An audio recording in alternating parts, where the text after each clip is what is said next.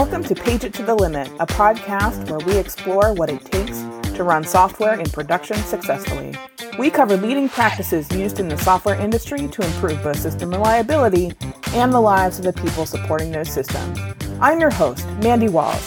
Find me at LNXCHK on Twitter. Welcome back, folks. This week, I have with me Chris Munns. He is currently the tech lead / advisor to the AWS Startups field team in the Americas. Chris, welcome to the show. Thanks for having me. I'm glad to be here. Tell us about what you do. That's a lot of title. So sounds like there's a lot of work there. What kind of stuff do you work on? I've got kind of an interesting role, and I'll start more broadly with what my organization does now in AWS. And so I've been inside of AWS now for actually just a little shy of 11 years. I think I had 11 years and 3 months or something like that. And I've been in a couple different roles. I came over to the team that I'm in September of 2021. And so back at the beginning of back at the beginning of 2020, we actually went and created a whole top level kind of field organization focused on startup customers here at AWS. It's completely all encompassing of sales and solution architect and a couple different layers of biz dev and sales ops and finance people and some product folks that own some of our startup focused products like our Activate program and our Activate console. And we took that and siloed it up pretty high in the food chain at AWS. So they started that in 2020. And kind of a year or so into it, through conversations that I had with the person who's now the director of solution architecture for the startups team in the Americas, they kind of acknowledged that they had a little bit of a gap in terms of having someone or someones who could tackle some kind of higher level strategy type of programs, not related just to people management or to sales types of activities directly. Similarly, it was a pretty young org. So the org itself, even though a lot of people came over into it when they created it in 2020, it had rapidly grown and rapidly hired. And it hired probably 60-70% of the people that were on the team when I joined.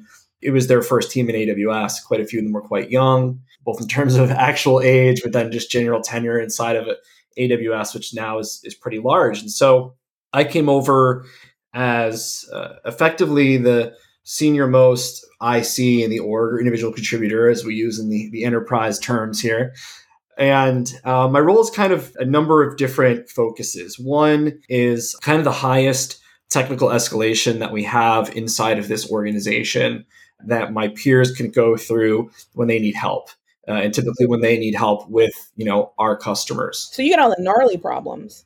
I get some gnarly problems. I also just get some organizational ones, things of communication structure and things that inside of a big company with complex customers and complex products, some of my peers don't really know where to go to or how to get help on certain things. And even some of their managers may not. Some of their managers may not. Their managers' managers may not, I should say. So I handle escalations that are of all sorts of technical nature, helping to make sure we've got the right product teams involved, helping to make sure that, support organizations got the right access to the customer in terms of who we're talking to and who we're working with. So I deal with occasional fires and fire drills and stuff like that. I'm also involved in a number of internally facing enablement programs and projects. So, part of the reason that we siloed off this startup focused group is that selling to and working with startups is very different from our large enterprise customer base. We see customers that come into us from incubators and accelerators and seed programs, and they could be 2 people at a company. We actually have a lot of non-technical founders that outsource the technical side early on, and we may interface with them directly too. So that plus the kinds of products and how the startup customers might use our products skews a bit from the average of what we would consider to be a enterprise or more mature organization in some ways. So we have to think differently about how we communicate, what the message is. Just as an example, again, AWS wide product portfolio, wide field enablement motions. There was a point in time where they were saying, everyone has to take this Oracle database migration training. Oh, geez. And that's not an area that we have a lot of startups, having to go through that thing. And so there's stuff like that. But then, the other side of it is that we have customers that will build their entire business on a no-name, brand new JavaScript framework, or will pick up some sort of database that was open sourced by someone and build on top of it. You need to understand how to scale it and how to do things with it. So there's interesting edges to that. And then maybe the last big category I'll say, which is a bucket of things, which is effectively outbound, like go-to-market strategy. So I was responsible for the technical aspects of running our reInvent track. So reInvent's our yearly user conference that we do in Las Vegas. We had a startup-focused track this year that had about 20 sessions in it, a mix of technical and then also actually more like cultural. Like we had a couple sessions on like growing and scaling engineering teams, engineering and product management relationships, things that you can do inside of a startup to make your developers happier, which is not the typical technical session that we would have at reInvent. Yeah, that sounds super different. Absolutely. Yeah, so it's a very multifaceted, different kind of role. I'm still acting kind of as like a public-facing figure for the organization as well. So occasionally getting out there and speaking and writing content. But yeah, it's kind of a jumble senior IC kind of a role. And there's too many hats that I wear to even like stack on top of each other. That does sound that way. Oh my gosh. So from that standpoint, like you said, you've been at AWS a long time. So compared to like other places you have worked within AWS, like, does it feel like a completely different sort of thing? Because you had come in most recently, right, from serverless, right? You have been working in Lambda, which is also super interesting for folks. And like, how does that compare? Is it just a completely different part of the market, or is there more overlap? It's interesting. So like across my span of time, so I first joined AWS in 2011 as a solution architect in the New York office when we were less than 20 people. And we weren't even like in a Regus rent-a-room office space. We were like in a lower level copycat of Regus office like rental space. And like we were scattered on this one floor with different rooms. And like in between us would be like just like random other businesses and stuff. And it was very strange. And in those early days, we basically, there were less than 20 of us in New York. There were maybe a couple hundred people globally at AWS at that point in time. And it was really small and early, and you did everything from enterprises to startups and everything in between. I did that for a few years. I actually left Amazon for about 6 months, ran infrastructure for a startup in New York City called Hinge, and then came back into a business development role, which was kind of a technical business development role focused on the DevOps space.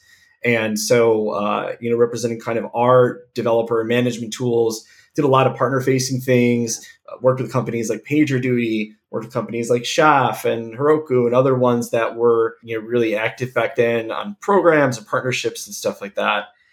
And then found myself about 18 months later through, I would say, somewhat like serendipitous conversations with the product team that was building Lambda, kind of us all mutually coming to a conclusion that there was this big gap in how we did kind of go-to-market strategy for serverless and how we actually spoke with developer customers. Mm-hmm. So as you're alluding to, I went on to go and build out and lead serverless developer advocacy at AWS, of which there really wasn't anything much before I got there, and kind of got a chance to shape this role focused on serverless. So it was like very deeply niche in that space. Serverless is obviously a big hot topic for AWS and has been for the last several years. It was a lot of outbound content creation, presenting, flying around, dealing with the product teams and stuff like that. I would say now where I am, what's really interesting is, again, I get this opportunity to, when I first joined AWS, there were like 24 services or something like that. You could probably remember all of their names and what they do. Like cutesy, like the console back then, like you could almost say like it was like cute. It's like, oh, there's like 24 little baby services. Like, look at this. And now, we're 200 plus services across almost 24 categories of products. And granted, most customers don't use all of them, although I think many customers sometimes try to see what they can layer into a single architecture. And then I, kind of went DevOps space and then serverless. So I got like more niche, more focused. Now where I am in the role that I am, and also we see with startups, it's back to that wide spectrum. And so what's really fascinating, again, about the startup space is that we've got companies doing a little bit of everything. Obviously we've got some really heavy machine learning workloads and AI workloads. We also have just a ton of like healthcare, life sciences type things. We have a ton of B2B, a ton of B2C, a ton of, just kind of anything you could think of. And so I find it to be actually one of the most, if not probably the most interesting customer segment in AWS. It really is kind of that core gene of who we first were that like spun out, the concept of AWS from Amazon. But there's just so much sprawl to the possibilities. There's so many unique needs. There's so many unique kind of use cases. Like, yes, we're not doing a whole lot of Oracle database migrations, and we're not doing a lot of like SAP or, some of that big kind of stuff. But, we've got customers. I mean, some of the customers in the AI and ML space, they've got thousands and thousands of core, compute clusters. Wow. Some of them are using GPUs in incredible ways. Some of them are processing amazing amounts of data. In the HCLS space, healthcare life sciences, where we've got customers doing medical research, genomic type research. There's things that you could do now with the cloud that back in the day, would have involved millions and millions and millions of dollars of investment to buy hardware. Oh, yeah. It would have been like a later stage of a time at a company. Like they would have done all of this kind of like philosophical paperwork and guessing. And now you're able to just like, boom, dive right in, start processing. It's very different from that perspective. I see a lot of the kind of aggregate data that we bubble up from these companies, from the pain points they have, from the opportunities for growth. And it just means that there's like a lot in this space, which makes it pretty exciting. Yeah. Like you said, there's so much. And like, as you're I'm like, yeah, okay. I have definitely talked to folks who are like digging around in some of these sort of frontier solution spaces and then looking at what AWS has done and can provide. How do you get folks started? Like, since it's not the 24 cute little starter apps, it's like, oh, I need a virtual machine and I need a VPN thing and I can set my things up. And like, then you like peel off the first cover of IAM and you're like, oh my, your face melts. How do you help folks get started across all of those options? Yeah. And I'll say, and I think I've actually probably said this in my last role too. I mean, customer education probably remains one of, I think, the biggest challenges that I come across. Again, going back to maybe how like things would have been even a decade ago, you wouldn't have found a non-technical person stumbling into AWS as much. We have, especially in like the accelerator and incubator space, some of these programs take folks in that have a great business idea, but really don't necessarily have the experience to execute on it like already, but they're tasked to basically build that up. So it's kind of like, here's a developer tutorial and here's some folks from AWS and they're going to help you out. And so, where it starts from us is, we've got a mountain of content out there. A couple thousand pieces of content get created by AWS every year, from, how-tos to more advanced things. When we do get the opportunity to work with a customer, my peers in the solution architecture team are incredibly well versed at helping our customers kind of pull apart where they should get started, right? Like, okay, this is the tool you should use to start building. This is where we would point you at. This is what that kind of first stack looks like. And I think actually one of the things I've been focused on the last couple of months is us being a lot more opinionated about that, for better or worse. Yes, there's a lot of different ways to run containers. There's a lot of different ways to run code, but how can we get you down to 2 to 3 options for that, like starting off day one kind of experience?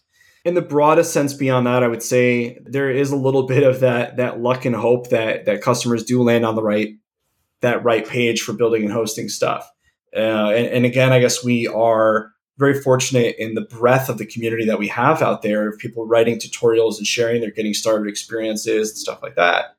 Beyond that, though, we've got like incredible partners and an incredible ecosystem around us of companies that are great for day one. And so we see companies like, Heroku, it's been around for forever at this point, it feels like, but newer companies like Vercel and Netlify and Render and Supabase and a couple others that are also doing really exciting things.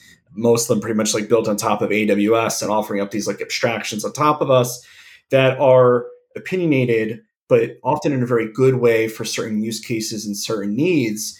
And so in my mind, like I'm cool when customers build with those things because it solves their problem, it gets them started, and then from there they can kind of go forward. But it is a bit of a challenge for, you hope that the SEO gods are in your favor and that it lands someone like in the best getting started or the best day one content. And then if not, we hope that we have that opportunity to guide them in some form or fashion. Yeah, definitely. There's, like I said, there are so many options, and I feel like some of them are pretty niche. And like this podcast website does go out via Netlify, and we do host some other things there just for ease of use. Like you said, like it's a bunch of flat files, and I just need to put them on a CPU somewhere and host a DNS, and that's all we really needed for those. So yeah, definitely the options are wild and crazy, and I don't have to run them myself anymore, which is amazing. Yeah. So one of the things we do on the show is we debunk myths. And I know there's plenty of myths around just cloud in general, but like, are there any like common myths or misconceptions that you find amongst the folks that you talk to that you just want to like lay it all out there, tell some truth to the folks? Yeah, I think there's a couple. I mean, when we talk specifically about startups, one thing that I was really surprised about when I came into a role working with them much more closely is how many of them have to think about compliance and accreditation early on. Oh, okay. Both in the United States and I would say in EMEA and in certain other markets around the world where the powers that be have decided on certain requirements and compliance needs, the scope of them is a lot broader than I think they used to be. Mm-hmm. And so today we see, for example, our customers that are in the HTLS space, far more of them having to deal with, HIPAA or HIPAA-like guidance around maintaining of medical information, around personal information, personal healthcare information. Similarly, there are a lot of companies that end up falling loosely into financial record storage and how you have to think about that. It's really fascinating. We see a lot of companies going through the various levels of SOC early on. Oh, okay. Which in my mind is just like, whoa, like why would you ever want to deal with that? But there's quite a few of them that know, hey, early on, I'm going to need to deal with this if I want to be a credible company. I don't feel like that was something that I felt like I saw in the earlier days of AWS with the kind of customers that were building with us then. I think the second is, and this is one that sometimes I've had to have conversations with my peers in product on, is maybe some folks sometimes presume that the startup customer is like less technical. It's like, we'll build some sort of kind of, color by numbers-esque path from A to B. And the reality of it is that, again, some of our startup customers are pushing some of our products the hardest that they can be pushed. It's really fascinating. I mean, we sometimes get product teams reaching out to us to be like, hey, this customer account, it bubbled up in our top users list. And what in the world are they doing if they're in startups? Like, well, how could this be that this is a startup company? And then we'll be like, oh, that's a cutting edge AI startup. And they're doing incredible things, and you want to talk to them and hear what their pain points are and get some, improvement to product ideas. And they'll be like, really? Like this is a startup? It's like, yeah, this is a startup. Like this is 30 people, wow. And 30 people, and the tech team's 15 of them, and they are just kicking the tires on this product or use case like crazy. So I think that's another one. Maybe the last one I'll touch on, which we always say is our most important topic, is security. Oh. And, we will always say that security is our top priority at AWS. We talk a lot about our shared security responsibility model around, the things that we are effectively responsible for and provide for, security of the platform, security of the services, security controls for customers to consume. And then, what then those customers do consume of those security controls. There's a lot of malicious players out there trying to do malicious things, and fraud and spear phishing to get access to AWS accounts.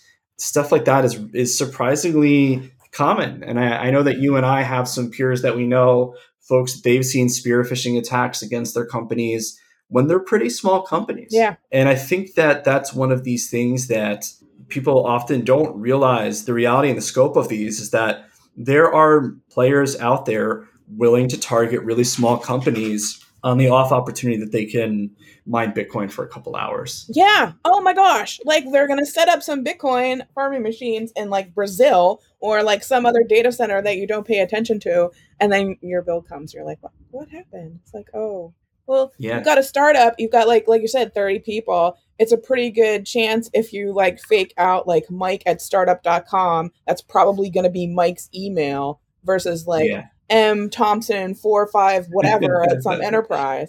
And I've definitely seen that way too often. So I think for my startup customers, we spend a lot of time with them, hey, multi-factor authentication. Yes. Hey, sometimes it's lame to talk about things like network security. People don't want to talk about that. They want to talk about the cool, sexy topics. But it's like, you know what? We need you to not have your backends dangling out on the internet, please, without appropriate security controls. And again, I think people don't realize just the bad guys, as it were, in finger quotes, are pretty smart and are willing to chase down anyone that they think they can get, again, a couple hours of CPU time off of for free, which in my mind has been eye-opening. But we deal with a lot of fraud and things that need policing on the internet, just in the nature of things, I guess I would say. Yes. And it doesn't feel like it's ever going away. It just feels like anytime you swat them back, they'll find some other thing to harass you about. So it's like you hear the stories of folks that are probably like our parents' age getting these phone calls, and it's like the FBI, or not the FBI, but your son has been kidnapped, wire us a bunch of money and you'll never see them again. Please go buy some gift cards or whatever. Don't ever. There's a million scammers out there just looking for that one opportunity a day. So I think that's another thing. People just don't have necessarily the appropriate awareness at all times of the things to look out for. How to prevent those successful malicious attempts. Yeah, definitely. There's just so much of it out there. So as you're working with these companies, do they graduate from your programs? Do they sort of get to the place where you know what, you look like a real company now, please, we're going to help you go talk to these other folks? We have a little graduation ceremony and get up and sing a song and get a little paper crown.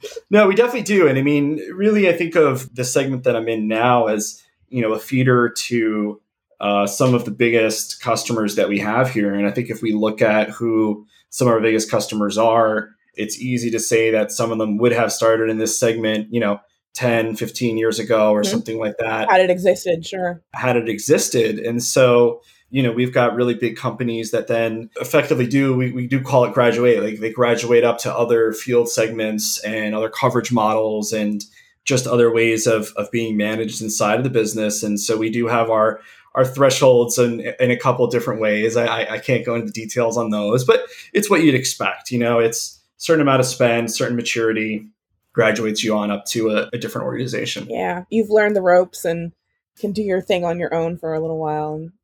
Yeah, we hope. Yeah. But yes, no, effectively that's what it is. And, I'd say that the companies that are at that point, they've got a significant understanding of cloud at that point. They've got a significant, established business really. So it is much further along in the life cycle of a company than maybe one might presume. Mm-hmm. But you're building a what you hope is a lifetime relationship, right? With that company and AWS as AWS has all these things to offer. Here's all this stuff. And when you need it, it's here. Just because you didn't need it last year doesn't mean you won't need it next year. So keeping that relationship alive as folks grow and expand and become more mature is super interesting. It allows us to acknowledge the reality too that, most startups fail. Yeah. Right. So we do have this challenge that you may talk to a company and then in 6 months, they may not exist anymore. Yeah, they disappear. Yeah. Which I would say one other thing we spend a lot of time with customers on is cost optimization. And people sometimes talk about cost optimization as you can punt that down the line type of a thing. The line gets a lot shorter when you don't do cost optimization. And anything we can do to help make that line longer for a customer, I think is valuable. And so we've got obviously a lot of tools in the AWS toolbox today for this. There's a lot of stuff that partners provide that we work with in this space as well. That's probably one other area we spend, I think, much more time than people would expect. Mm-hmm. I definitely have heard multiple cringy kind of stories as folks get caught out not paying attention to what they're doing, or they're enthusiastic and the development team wants X, Y, and Z, and they're not sure what's going to happen until the end of the billing cycle. And something happened. So you and I both kind of cut our teeth in this industry at a time where we racked and stacked. We had physical data centers we went to. You know that I used to work at Etsy and before that Meetup.com, and both of them were in physical data centers, in the greater New York City metropolitan area. And I, in both of those jobs, spent at least one day a week at our colo just doing kind of housekeeping and maintenance. At those points in time, like, we were obviously limited by the rack space we had or the cage that we had or the physical servers that we had. And cost control kind of came, at the other end of a PO and a long shipping process or something like that. Nowadays, the ability for companies just to come in and have access to these incredible, vast amounts of resources, you do have to be careful. You do want to make sure that you're not blowing all your VC funding without thinking about, longevity of the business. And so it is the kind of thing where the ease of consumption can sometimes be one of the things that people don't necessarily think about. Like, oh, I should probably be a bit strategic about this. Yeah, it's hard to balance those ideas that catch fire, like that ideation. You're just like, oh, I just need X, Y, Z to put this together. And like you say, 10 years ago, that might have taken you 6 weeks to do the procurement to get the CPUs into the racks. I hope I never have to scratch myself on a rack rail ever again. But yeah, to be able to just turn the faucet on and pour ideas into it on the cloud, super exciting, but also for some folks, a little tricky. I'll never forget, I forget which role it was in, but I'll never forget having to take a tissue and put it on a cut that I had that was bleeding heavily, and then electrical taping it on to myself because I had no Band-Aids in the colo. Nobody put Band-Aids in the colos. Like, it's the first thing you need. No one had a first aid kit in the colo. What are we doing, right? And so you just be like, oh my God, I have blood running down my hand and I've got hours left to do things. And you're like, let me just battle patch this thing. And then what do I have? Well, I have electrical tape. Okay, I'll electrical tape this onto me until I get home. And yeah, you don't have to do that in the cloud. No, there's no blood. There's no blood involved in the cloud anymore, which is amazing. No. There's no emergency custom battle triage in the cloud, I guess, these days. So. You don't have to have a tetanus shot up to date to work in the cloud. So. That's true. There's no you must be able to lift 50 pounds type of thing that you would have in the job requirements. So, again, those were those kind of things that, I don't know, maybe now we're dating ourselves too much, but provided some counterbalance perhaps. Yeah. And people get so why are you so excited about this? It seems so boring and rote now. And I'm like, because you don't understand how bad it used to be. Exactly. It's true. Awesome. So is there any one thing that you recommend for folks if they're maybe in a startup and looking at solutions or just have an idea? How do they get engaged with you guys? And so our AWS Activate program is kind of our core startup program here in AWS. It provides credits, it provides access to training, it provides access to, at the higher levels, business support.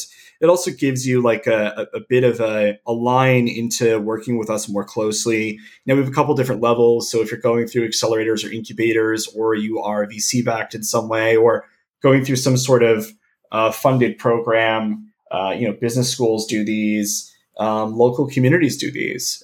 We're actually recording this right now in the middle of February, but in the beginning of April, we have an event down in Miami for startups, Startup Days Miami. And we're very much working with local community groups in the government level that are really excited about startups.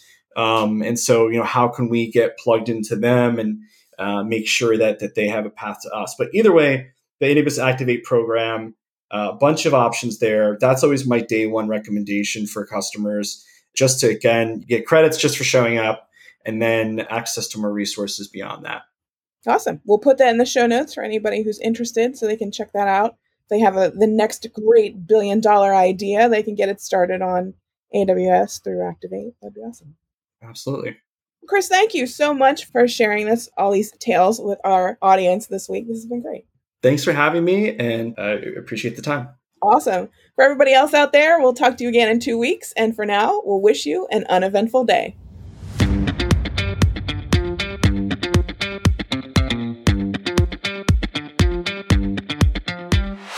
That does it for another installment of Pager to the Limit. We'd like to thank our sponsor, PagerDuty, for making this podcast possible. Remember to subscribe to this podcast if you like what you've heard. You can find our show notes at pageittothelimit.com, and you can reach us on Twitter at pageittothelimit using the number 2.